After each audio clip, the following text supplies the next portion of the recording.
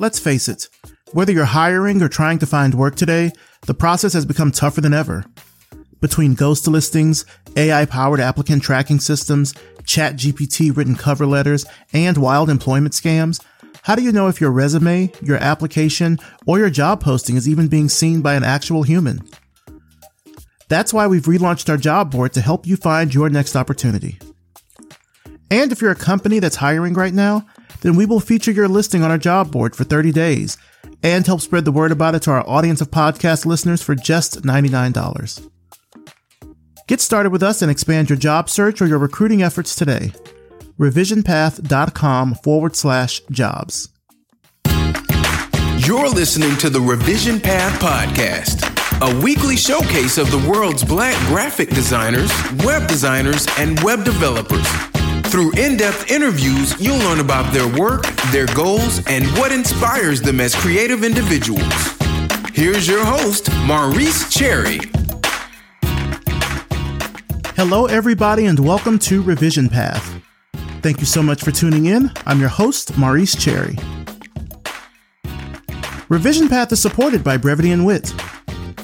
Brevity & Wit is a strategy and design firm committed to designing a more inclusive and equitable world. They are always looking to expand their roster of freelance design consultants in the U.S., particularly brand strategists, copywriters, graphic designers, and web developers. If you know how to deliver excellent creative work reliably and enjoy the autonomy of a virtual-based freelance life with no non-competes, check them out at brevitywit.com. Brevity & Wit. Creative excellence without the grind. Revision Path is supported by the School of Visual Arts, BFA Design, and BFA Advertising programs. SVA values originality and critical thinking while providing students an immersive learning experience with their faculty of industry experts. The BFA Design program empowers students with the tools and opportunities to shape the future of design. And the BFA Advertising program equips students with the skills in media and new tech needed to excel in the advertising industry. Learn more at sva.edu and enroll today to join one of the most influential artistic communities in the world. For 10 years, Revision Path has been dedicated to showcasing Black designers and creatives from all over the world. In order to keep bringing you the content that you love, we need your support now more than ever. If you're in a position to help us grow, here's how you can contribute. Visit revisionpath.com/donate and click the donate button there to make a one-time, monthly, or annual donation to help keep Revision Path running strong. Thanks for your support. Now for this week's interview. I'm talking with Shanae Chapman. Shanae is the founder and managing director of Nerdy Diva, a boutique Black woman-owned design, e-learning, and research agency in St. Louis, Missouri. Let's start the show. All right, so tell us who you are and what you do. I'm Shanae Chapman. I am the CEO, founder, and managing director of Nerdy Diva, a consultancy that specializes in UX research and design and training services and building community for people of color in tech. Nice. How has 2023 been going for you so far? Any like special highlights? Yeah, it's been up and down journey. So in addition to having Nerdy Diva as my business the past 5 years, I also typically work a day job in tech as well. And I went through a layoff as many people did earlier this year and just have been processing, going through layoffs and thinking about what's next in my career and in my business and getting support for myself and then also sharing those resources out with the community. You know, I know last year there were just sort of this huge wave of layoffs from tech companies, and it felt like a little bit that wave had sort of abated because you hadn't heard about it much this year, but people are unfortunately still getting laid off from companies. So I'm really sorry to hear that. But I mean, you have now kind of your full focus is on Nerdy Diva. Is that right? That is correct. And I'm very excited for what the future holds. I'm currently working on a partnership with LinkedIn. I'm teaching a design course that will be released hopefully in fall 2023. Oh, nice. So hopefully by the time this comes out, this will air in September. Right now we're recording it a bit earlier, but maybe by the time this comes out, then it'll correspond with your course. Yeah, it's going to be exciting. Definitely going to be out in Q3, later in Q3 or maybe early Q4 this year. Very nice. So let's talk about Nerdy Diva. You mentioned you've been doing it now for about 5 years. How did you get started with it? Yeah, I have always done freelance projects.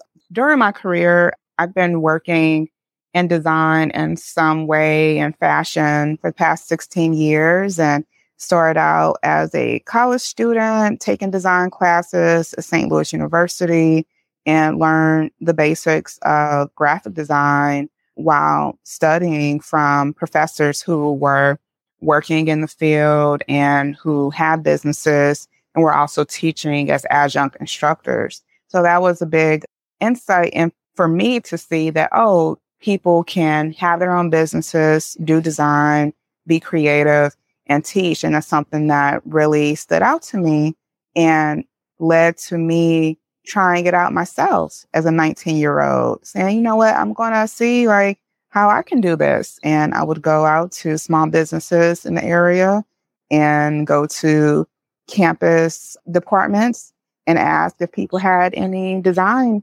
projects that they needed help with. And that's how I started my career. Now I'm looking at the Nerdy Diva website now, and it's great that you have, you know, your values, you've got your mission, vision statement, stuff like that. How has business been going so far? It's been an interesting year. I have seen more of the teaching and training projects come in. It's like the LinkedIn course that I'm working on currently. And there are some other organizations that I'm in talks with about teaching and training on design and research. It's been a little slow on actually doing the design projects. I think there's a lot of economic instability at this time with a lot of companies. The layoffs persist. So the layoffs have been going on throughout this year across design. And that brings in a lot of unknowns and a lot of uncertainty about what's next. So something that I'm doing is reaching out to organizations that we may not always think about who need design as well, like our government agencies and our nonprofit organizations who may also need support in design. Yeah, with the way that the economy has gone now, you know, we're kind of recording this right now near the beginning of some companies' like fiscal year. And so I think like at this time, companies might start thinking like, oh, well, what could we possibly spend money on this year? But a lot of places are still just kind of waiting to see how the economy will bounce back, if the economy will bounce back. I know, like in my case, like I was laid off last year, and what it felt like was that companies really were just seeing what other companies were doing and just following suit. So it wasn't, in some ways it wasn't about, oh, we need to cut back to save money. It's like, well, if all the other businesses in our sector are cutting back, then maybe we need to cut back too. But in that respect, it's kind of been a bit of a good time if you're freelancing or if you're doing contract work, because companies might be more apt to do something short term than long term. Yeah, and it's good to have options. It's good to have multiple streams of income, and being a freelancer, but then going the step higher to that and incorporating your own business. And I've had my LLC since 2018, incorporating my LLC and then being able to take on projects and design projects where I'm able to work on that, but also have the opportunity to hire contractors and interns who also get opportunities to be creative and to grow as designers and grow their careers. Like that's really empowering and really something that is rewarding for me as a business owner. So what does like a typical day look like for you now? There are no typical days, but generally I'm checking my email from people who are potential partners and looking at ways to get more visibility for the work that we do in design and training, and connecting more recently with local Chamber of Commerce here in St. Louis, but also growing in Boston, which is my second home. I went to grad school in Boston and Northeastern University and started my career in design and technology and the corporate level in the Boston area. So being able to connect more with the businesses there and definitely taking advantage of opportunities for minority-owned business contracts and contracts for women business enterprises. And I think that's something that's really important for design businesses to also get those certifications so that we have those opportunities that come up. Was it difficult for you to get those for your business? It's a process. So it's definitely something where you have to do your homework and do your research. And for me, it's something where I'm still in that path of finding all of the resources and tools to get certified in Boston. And I think it's definitely worth it because it opens up more doors for you to have bigger clients and take on bigger projects. And for me, also that sense of being able to work on projects that impact everyday people. So being able to work on civic tech projects is something that is really important to me, and having those opportunities come in. Yeah, it's what I want to do. So being able to work on the things that you want to do and not just that you have to do definitely is a game changer. Now, you talked about civic tech. Are those like the best types of clients that you want to work with, or do you have a kind of a broader set that you normally like to work with? Yeah, I'm definitely looking for more opportunities to work with government agencies, city level, state level, around building up more intuitive resources for communities, whether that's increasing the usability of websites and apps for services, whether that's, helping people find information who are looking for ways to get around the city, as with transportation or for healthcare resources, right? Being able to connect people to the information and tools that they need to have a positive quality of life. Like that's something that's really what I want to focus on in the work that we do. So design for good, using technology for good. Now, I know a lot of Black business owners, especially those that kind of work, I guess you could say in the DEI space. I'm using air quotes around that, but I found a lot of Black business owners kind of had a bit of a bump during like the summer of 2020 when companies were pledging like, we're going to work with more, Black businesses or BIPOC businesses, et cetera. I'm curious if you've noticed any trends with your clients over the years. Trends in terms of what? In terms of like the type of work they're looking for or types of services, things like that. Like, are you finding that as, time has progressed, that clients are asking for different things, wanting different things, stuff like that? It kind of stems back to something earlier in this conversation about the budgeting. So there's still a need for design and for training on how to do design, especially equitable design. So I run a 2-hour workshop on designing anti-racism.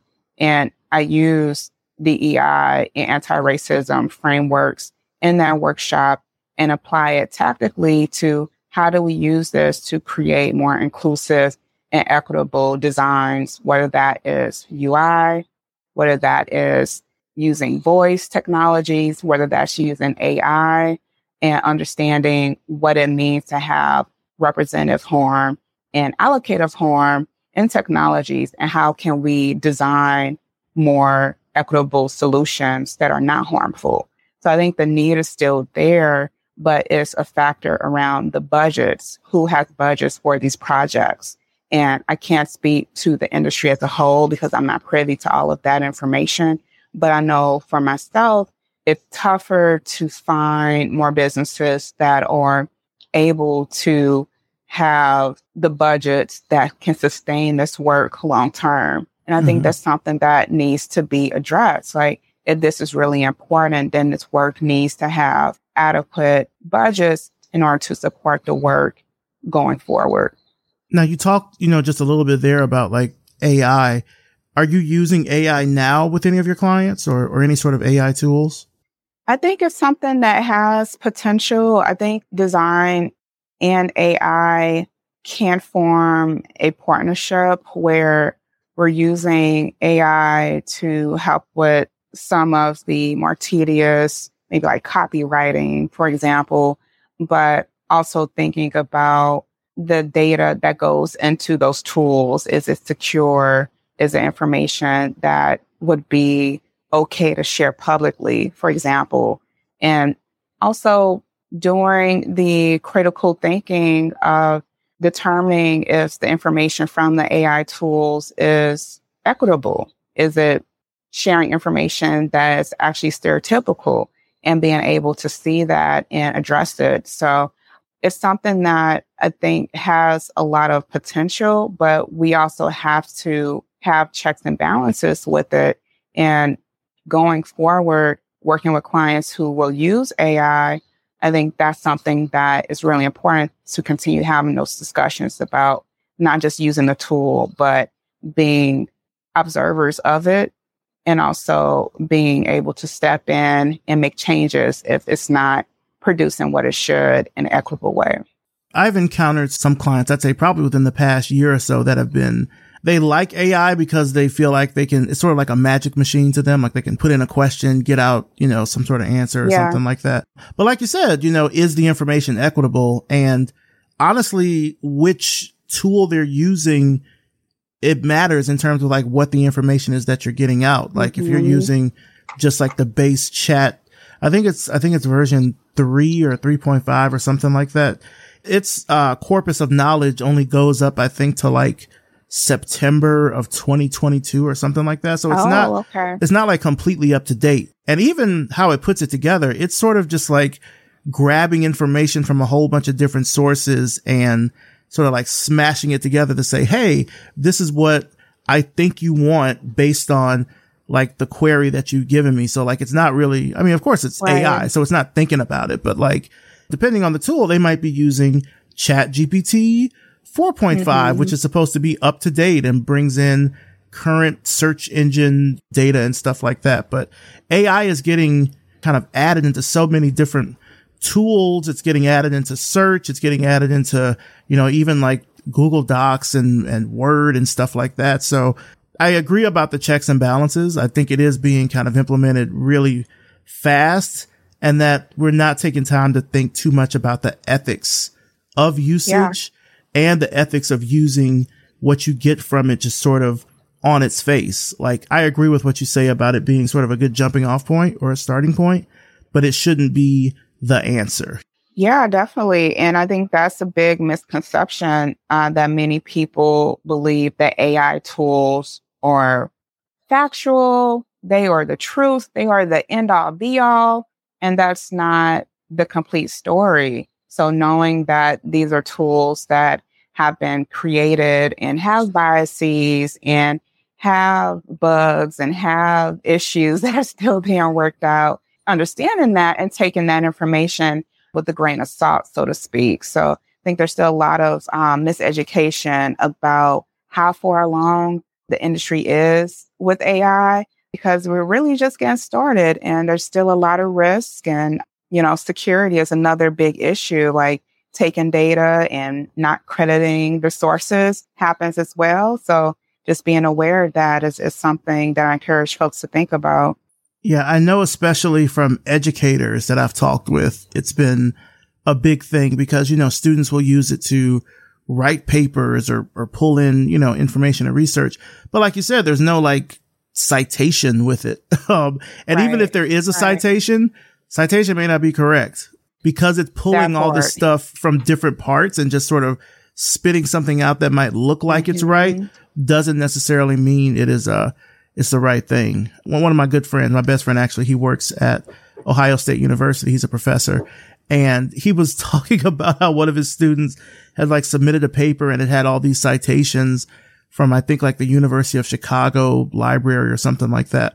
But none of those citations actually existed. Like he followed up behind the student and like contacted the library, and they were like, yeah, none of that stuff is here. But oh my God. Apparently ChatGPT said, hey, we pulled this from these sources from the library. And maybe part of that was, like maybe a fraction of it, but not the entire thing. So it is dangerous, I would say. And it's not so much in its usage, but more so, I guess, in how humans are using it. Like if we're just taking it, like we said, at face value and not changing it at all or fact checking it. Like you said, just assuming that it's right is not good because it's most likely not going to be. Yeah, definitely. And I read a story the other day of a college student who got reprimanded from a professor who thought that they had used AI to create their paper because it was so well written. But the student actually had not used any AI tools to create their paper. So now they're getting dinged because the professors are having a hard time differentiating between when is AI being used and when is it not being used. So it's a tricky place to be in right now as educators and as students as well. Yeah. Where do you want to take Nerdy Diva in the future? Like, what are your future plans? Yeah, I definitely want to continue to grow. And I mentioned civic tech earlier. So one of my goals is to complete all of the certifications that are necessary, MBE, WBE, and do work with the City of Boston, City of St. Louis, City of Chicago, working on projects that impact everyday people and being able to use technology in a way where we're able to share information throughout our communities and share knowledge and create more resources and more equity, and also continue to grow my presence as an educator. So very excited for this partnership with LinkedIn. First course will be complete by the fall of this year, and excited to continue to make more courses with LinkedIn around design and research and emerging technologies. Now let's kind of, switch gears here a little bit. We've heard a lot about your business, but let's learn more about you. Tell me about where you grew up.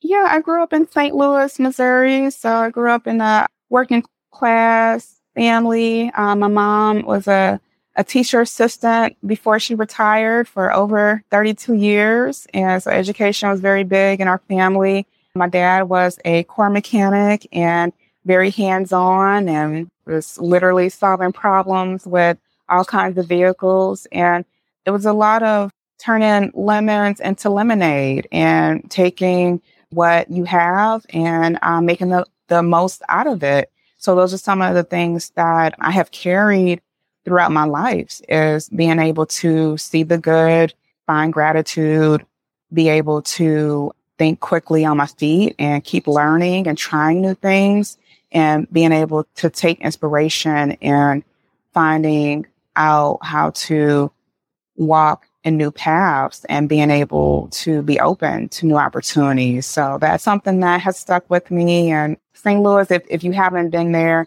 very much a Midwest city with Southern influences. So a lot of rich cultural heritage with music, a lot of blues and jazz has come out of St. Louis. Scott Chapman, composer, very famous in these parts as well. And a lot of appreciation for good food and, breaking bread with family and friends and getting to know people and sharing what you have, even if you don't have a lot. So those are things that I still hold dear, and that's still part of who I am.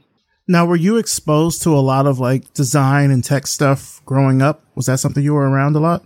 You know what? I was not. So my parents were not like technical folks, and my parents divorced when I was younger. So, just definitely being a young person dealing with that experience of going through ups and downs and challenges. And what always inspired me was creativity.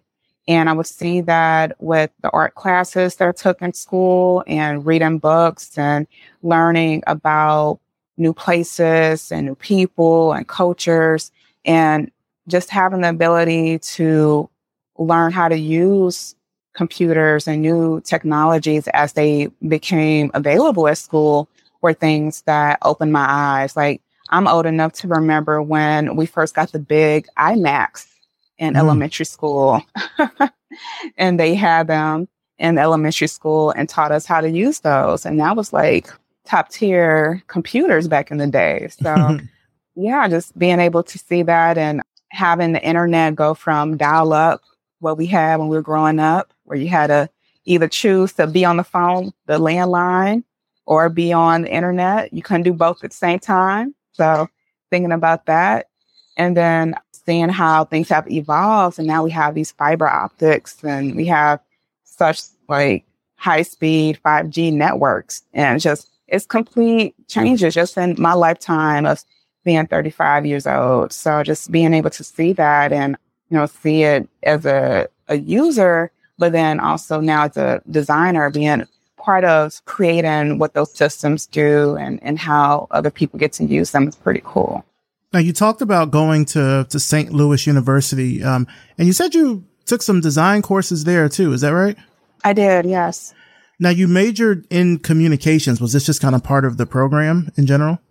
Design courses were part of a suite of electives that you could choose as part of the communication degree. And that's something that I highly encourage people who have the opportunity to choose their own electives to choose something that is creative, choose something that you may not have thought about studying before, find that as a resource for you to test out if you want to get involved in something. So at least you can say, oh, I've tried that and I know it's not for me. Or in my case, I've tried that and yes, I want more of that. So the design courses are part of my electives. And once I took a class and had the opportunity to use Photoshop and saw how you could use design to convey messages and meaning, I knew that it was something I wanted to be a part of and just kept taking more electives and ended up doing an emphasis in communication technology. Overall, how was your time there? There were pros and cons of that experience for me. I had a really good experience learning about design and communication and public speaking. Has some excellent professors and adjunct instructors who really valued like sharing knowledge and helping students grow as people. So that was really empowering for me. I met a lot of friends there that I'm still close to this day. And I worked on campus in the business school in the entrepreneurship center. And they were at that time working on a beta project for Black business owners where they were building a facility in honor of Dr. Martin Luther King Jr. on Martin Luther King Jr. Boulevard in St. Louis. And they were working with Black business owners to help them get their businesses ready for moving into this space. So I got to see these Black business owners come in and talk about their businesses and work with the university's resources and learn like what types of challenges they face and what types of tools are helpful for them. So I got to see like, oh, okay, they need accounting software. Oh, they have questions about hiring. Oh, they have questions about financing. So I got to hear those questions and those solutions during that process, which was really educational for me as someone who had seeds of like, oh, I might want to try this entrepreneurship thing. But some challenges were being at a PWI, predominantly white institution, and not having that sense of feeling known and feeling a sense of care, being in some classrooms where I was the only Black person in the room and being asked, like, what is your opinion? What is the Black perspective on this particular opinion? And this is something where I, as a 19-year-old, educating my classmates and my white professor as to, this is my perspective. This is Shanae's perspective. This is not the perspective of all of Black America. So being able to stand up for myself and share that knowledge is something I get from that experience. But it definitely was challenging and definitely had some hard days. Yeah, colleges can be one of those sort of interesting places. Like, it's like on the one hand, you mentioned, yes, try to seek out these more creative courses and things like that. But sometimes just depending on the school, you often are put in these other sort of trying environments and situations. I can imagine that had to be pretty tough to deal with overall, though. Yeah. And then just being broke. Like, that's the thing about college. You just you have no money all the time. When you graduated from St. Louis University, like, What was your early career path? Like, did you go right into trying to become a designer, or did you sort of kind of have to get your feet wet doing other stuff first? We were in a recession when I graduated with my undergraduate degree. It was 2009. So again, there was economic instability, and it was really tough for me to find full-time work just in general, not even design. It was just tough to find any full-time work being a college graduate and not having corporate and industry experience yet. And those were really tough times. And I went to my school after I graduated. I went back to the university and went to career services and did career counseling.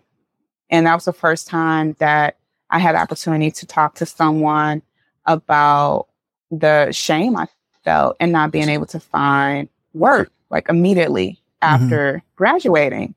And it opened up perspectives for me to hear someone say, like, yeah, like, of course you would be frustrated, but understand that this is not you. This is the economy. This is competing with people who have more experience and maybe more education, who have connections.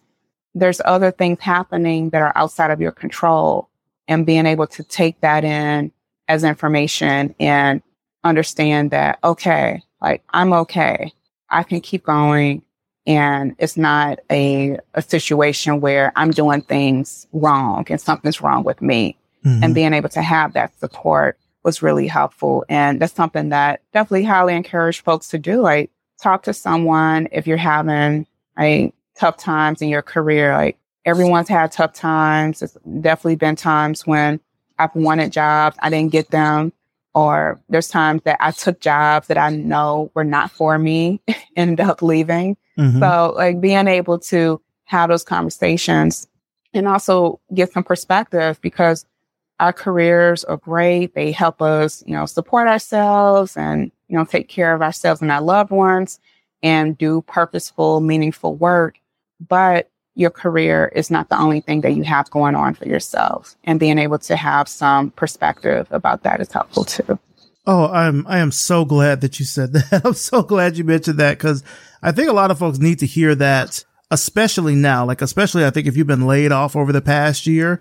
And this is not to say that, I feel like, and this might be a controversial statement, so rock with me here if it gets a little out of hand, but I feel like particularly in BIPOC communities, particularly in Black communities, we've kind of been sold this fantasy about getting into tech and it being like the solution to everything. Like, you're going to get that good tech job and you'll be able to pay off your mother's bills or get your grandmother something. And I mean, yeah, you can do that with what the salaries are, but I think what gets wrapped in that is sort of your self-image is so intrinsically tied to not just the work you do, but where you work, that once you lose that, it ends up being this huge hit to your self-esteem. Who am I if I don't work for insert big tech company here? You know what I mean? I really feel, especially oh my God, you said you graduated in 2009, right around that time. I want to say it was between maybe 2009 and 2011, there was this big push about getting Black folks to go to Silicon Valley. It was go to Silicon Valley, be the next Mark Zuckerberg. CNN even had this whole special about folks going to Silicon Valley, and they had a house and everything they were working out of. It was part of their Black in America series. And I think it was good to see that sort of upward mobility and prosperity. But then you had a lot of organizations that came about that were just sort of selling this notion that you get this big tech job and you're set. You'll be able to live the life of your dreams once you work for Facebook or Amazon or Google or whatever. But then it's when you get laid off from there, then what? And I think people need to hear this right now. One, because of all the layoffs that are happening, but two, we're in this weird economic period now, just like back then in 2009, and that there's this uncertainty. It's hard finding full-time jobs. I know a lot of people that have been out of work now 3 months, 6 months, up to a year. And it's really messing with them. They have the skills, of course, to do the type of work that they do, but it's it's so tied into their self-image of like, well, how am I a good person if I don't work at this company, if I'm not doing XYZ, you know? Yeah, those are all good points. And I was reading Essence magazine the other day, and one of the women they interviewed, she mentioned that titles are rented, but your character is what stays the same. And I was like, girl, yes, a word. And that's important. The titles are rented, but you're still the same person. You're still creative. You're still a problem solver. You still know how to bring things together from different parts and bring them together in a meaningful way and create something that's a beautiful outcome. Like, you can still do that no matter if you at Microsoft or Google or wherever. So like, you still have those skills. And I think that's something that we forget about, that it's not just about having the name recognition. It's about who you are. Mm-hmm. Who do you show up as? Titles are rented. I love that. And that is so true. That is absolutely true, because who you are or who you were at one place may not be who you are somewhere else, you know? Yeah. Now, in 2012, you started out as an intern at Red Hat. And then after that, you started working at IBM as a UX UI testing specialist. Given kind of the background that you had before starting there, like what drew you to UX? Yeah, so I was in the tech industry because my master's degree is in informatics, study of information systems. And there is some overlap with UX and heuristics. So I took UX courses as well, classes and understanding how to evaluate and how to audit for usability. So I learned those fundamentals as part of my master's degree program and found that to be really interesting because that combines design know-how. So having some graphic design, web design background, web development background, but then also understanding the psychology piece on how do people use systems and tools and how to prevent errors and how to help people get unstuck was also something that was enlightening to me. And then the technical side of it and understanding, okay, you want to build something. How do you actually know what's possible? What's feasible? What could you actually build? And being able to use the things that I've learned in my master's degree that was more technical to bring that together as well. So I applied to so many internships and entry-level positions and interviewed for Red Hat. And everything was in person at this time. So interviewed, had presentations about why they should choose me, and just waited. And then heard word back a few weeks later that I was going to have this offer of this internship. And for me, it was the most money that I had made up until that point at $30 an hour to be a summer intern. Mm-hmm. And I thought, this is great. Now I get to start my career in tech using what I have learned in school and being able to have this big name at the time, all into the big names, have this big name on my resume as well. So it was a starting point for me. And I learned a lot. I learned a lot about how large organizations work, and didn't know before I started there that there's so much people involvement. There's so much. And you think about design and technology, it's like, oh, okay, you just kind of do your own thing. No, that's not how it works. When you actually work for a company, you have so many meetings, you have so much collaboration, you have so much discussing what gets designed, what gets built, understanding analytics and behaviors of trends and patterns. And there's a lot of this back and forth, and seeing that for the first time and being engulfed in that. Yeah, just definitely, it was a sink or swim situation, and had to learn quickly, had to pick things up, and just had to be unafraid to ask questions. So I asked a lot of questions and did really well in that internship. And that was a good starting point for me to move forward into other positions in technology. Yeah. And some of those other places that you worked at, I mean, I was looking at your LinkedIn. I was like, you have gotten some great experience. Yeah. Kronos, the MathWorks, Akamai Technologies, Boeing, Smart Bear, most recently HashiCorp. When you look at those experiences, like as a whole, like collectively, what do you remember the most? Like, what do you pull from when you look back at those experiences? Every place I've gone to, I learned something new. I learned something new about what I wanted in my career. I picked up some new technologies. I studied. Many places also offer certifications. So I would take the time to do the work to earn those certifications. Just investing in myself. And I think that's important. Everywhere you go in your career, you should be learning and you should be earning. And that's something that was also important to me as I continued to move up in my career, that I had to learn how to negotiate my salaries and benefits and RSU stock packages. And these are things that I didn't know about. Like, again, my mom was a teacher assistant. My dad was a car mechanic. They didn't have those types of conversations. So I had to lean heavily on the people that I trusted. I'm in the chapter of the National Society of Black Engineers. And so being a part of that chapter when I was in grad school and after grad school in Boston helped me a lot to understand how does this all work.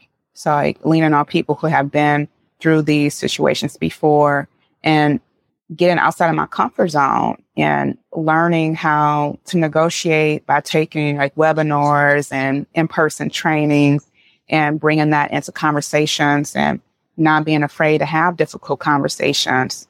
And for me, it's a pattern of going to each step and going higher, learning more, growing, taking in knowledge, sharing knowledge. And that has been something that has evolved over time so that now I have this career where I've been in technology for the past 11 years and have learned a lot about cybersecurity, have learned about data analytics, have learned about creating tools that scientists and engineers and developers use, but also can take that skill set and also apply it to creating tools for like healthcare or for community systems or for knowledge sharing, for education. So being able to take that information and translate it for different audiences, I think that's something that's really important and crucial. Mm. Yeah, because I would imagine each of these different companies are serving different, just audiences based on what they do. But like you said, as you're going on, you're learning more, you're earning more, et cetera. But also the industry is changing. Like, how have you seen UX kind of change over the years in the industry?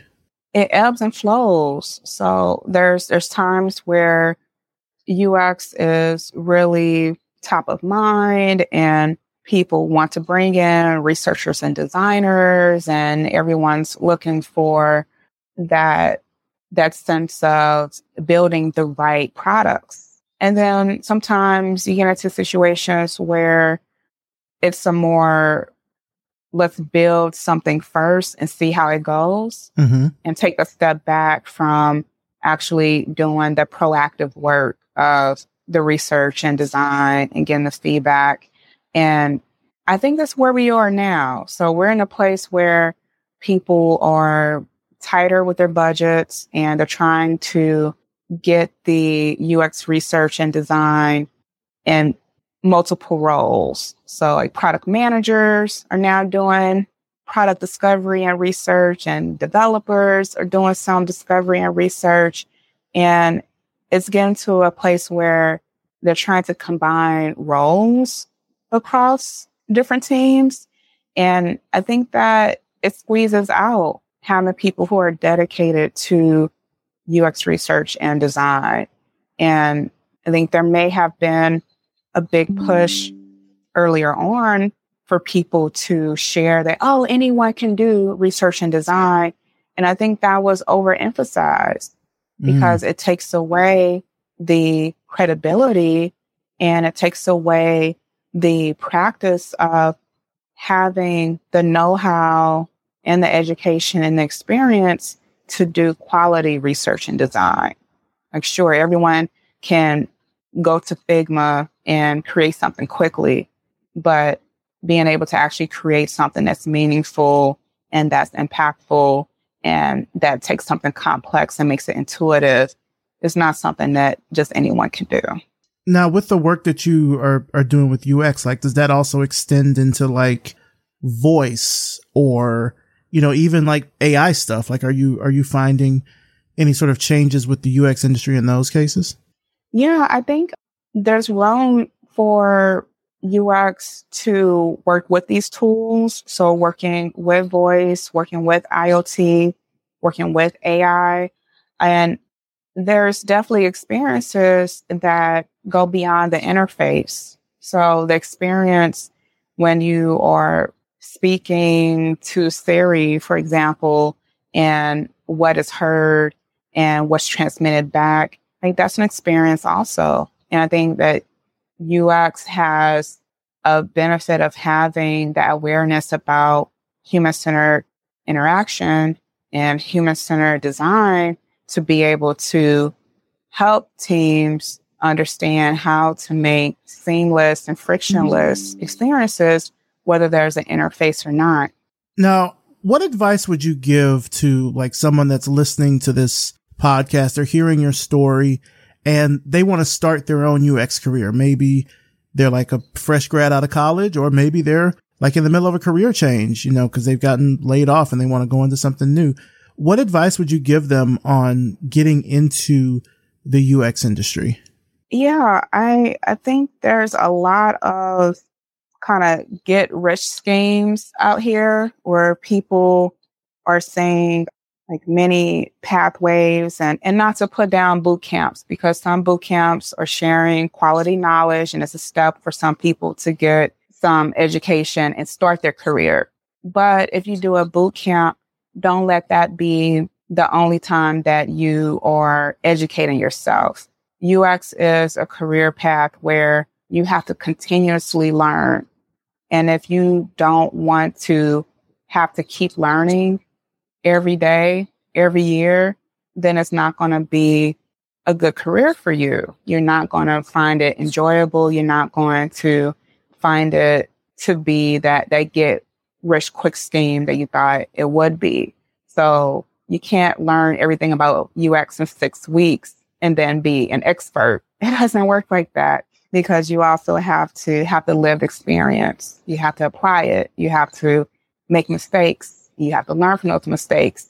And it's really powerful when you, as someone who's new to UX, partners with someone who's senior, and you can just observe how they do their road mapping, how they talk to clients, how they collaborate with product management and engineering, how they set themselves up for success with their research and design process. So being able to give yourself grace and being able to be patient as well is something I would share. Many times people think, like, okay, I want to just do things quickly, but just because it's quick doesn't mean it's right. So those are my 2 cents. Who are some of the people that have really helped you out to get to where you are now? Like any mentors, any peers, or anyone like that? Yeah, so definitely have had community of mentors and sponsors over the years. I mentioned National Society of Black Engineers previously. Boston chapter was a big resource for me. So being able to connect with other Black people in technology, and some people were developers, some people were product managers, and there were a few other designers there as well. And being able to share our experience working in corporate and working on teams, building software, building tools that millions of people use across the world, and being able to share, those tips and lessons learned, and also learn about like financial literacy from some of the events that they had. Also the AAUW, American Academy of University Women. They had a lot of salary negotiation trainings when I was earlier in my career that helped me out when negotiating, and also just friends and people who take the time to listen in when I'm having a bad day, when things are hard, and, having your tribe of people who you have in your back pocket when things are hard is essential. So being a good friend and staying connected to your friends is something that's really important as well. And making that time to do that so that you can show up for your people and that they can show up for you. What's bringing you joy these days?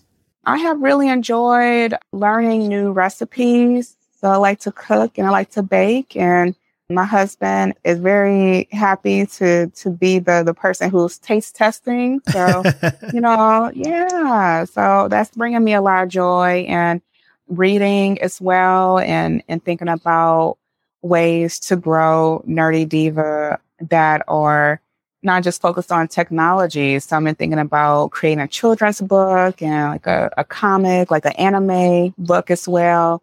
Yeah, just thinking about some of these creative ideas and exploring what's next. What would you say, like, you're still in the process of unlearning? For me, that's unlearning the need to say yes to everything and being okay with saying no, being okay with setting those boundaries for myself on my time and my energy, and practicing putting me first and what I need first. And that's unlearning the habit of putting others above myself. And I think it's really important to remember that you have needs and you have to take care of your needs also. Now, what do you want kind of the next chapter of your story to look like? Like, say it's, 5 years or so from now. What do you want, like, to be working on? What kind of things do you want to have done? Stuff like that. Yeah, I want to continue to do the things I'm doing now and just continue to grow those partnerships. So really want to continue to share knowledge on platforms like LinkedIn and other ed tech programs for people who are getting involved in design and technology, and want that to be a place where people are able to see someone who has some representation that looks like them, who they don't often see in those spaces, talking about design and analytics and technology and being able to share that knowledge. Also want to continue doing design work for government agencies and communities and be able to create more jobs and opportunities for contractors and interns as well. All right. Well, just to kind of wrap things up here, where can our audience find out more information about you, about your work, about Nerdy Diva? Where can they find that information online? Yeah, you can find Nerdy Diva at nerdydiva.com. And we are on LinkedIn and Instagram as well. All right. Sounds good. Shanae Chapman, I want to thank you so much for coming on the show. I think what I've gotten the most out of this, and what I hope others get out of it too, is that there's no substitute, I think, for hard work. There's no substitute for putting in the work to get to where you are, to sort of put in those hours to get to some level of like mastery or information. Because what it definitely sounds like I've gotten from your story is that you've had these experiences, you've worked at these different companies, and now you're gaining that knowledge and putting it into your business and using that to also kind of give back through the work that you're doing with like civic tech or even with these courses and things like that. I'm going to be really excited to see what comes next for you in the future. So thank you so much for coming on the show. I appreciate it.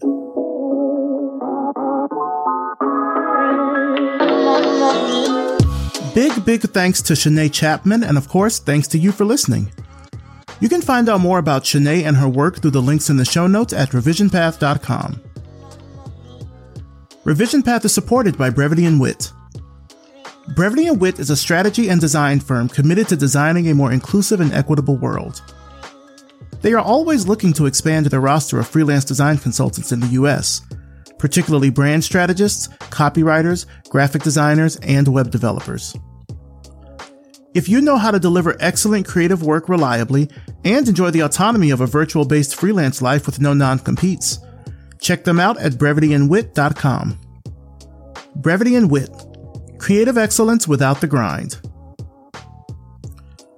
Revision Path is supported by the School of Visual Arts BFA Design and BFA Advertising programs.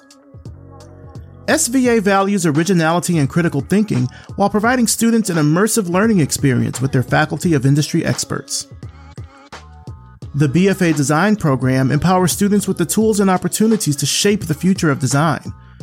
And the BFA Advertising program equips students with the skills in media and new tech needed to excel in the advertising industry. Learn more at sva.edu and enroll today to join one of the most influential artistic communities in the world. Revision Path is brought to you by Lunch, a multidisciplinary creative studio located in Atlanta, Georgia. Our executive producer is Maurice Cherry, and our editor and audio engineer is RJ Basilio. Intro voiceover is by Music Man Dre, with intro and outro music by Yellow Speaker. If you like this episode, then please let us know. We're on social media. You can find us on Instagram, as well as the social media network formerly known as Twitter. Just search for Revision Path, all one word. Or you could follow us on Spotify. We're on Amazon Music as well. You could leave us a rating and a review on Apple Podcasts, or leave us a message on our hotline, like leave us a voicemail. The number for that, 626-603-0310. As always, thank you so much for listening, and we'll see you next time.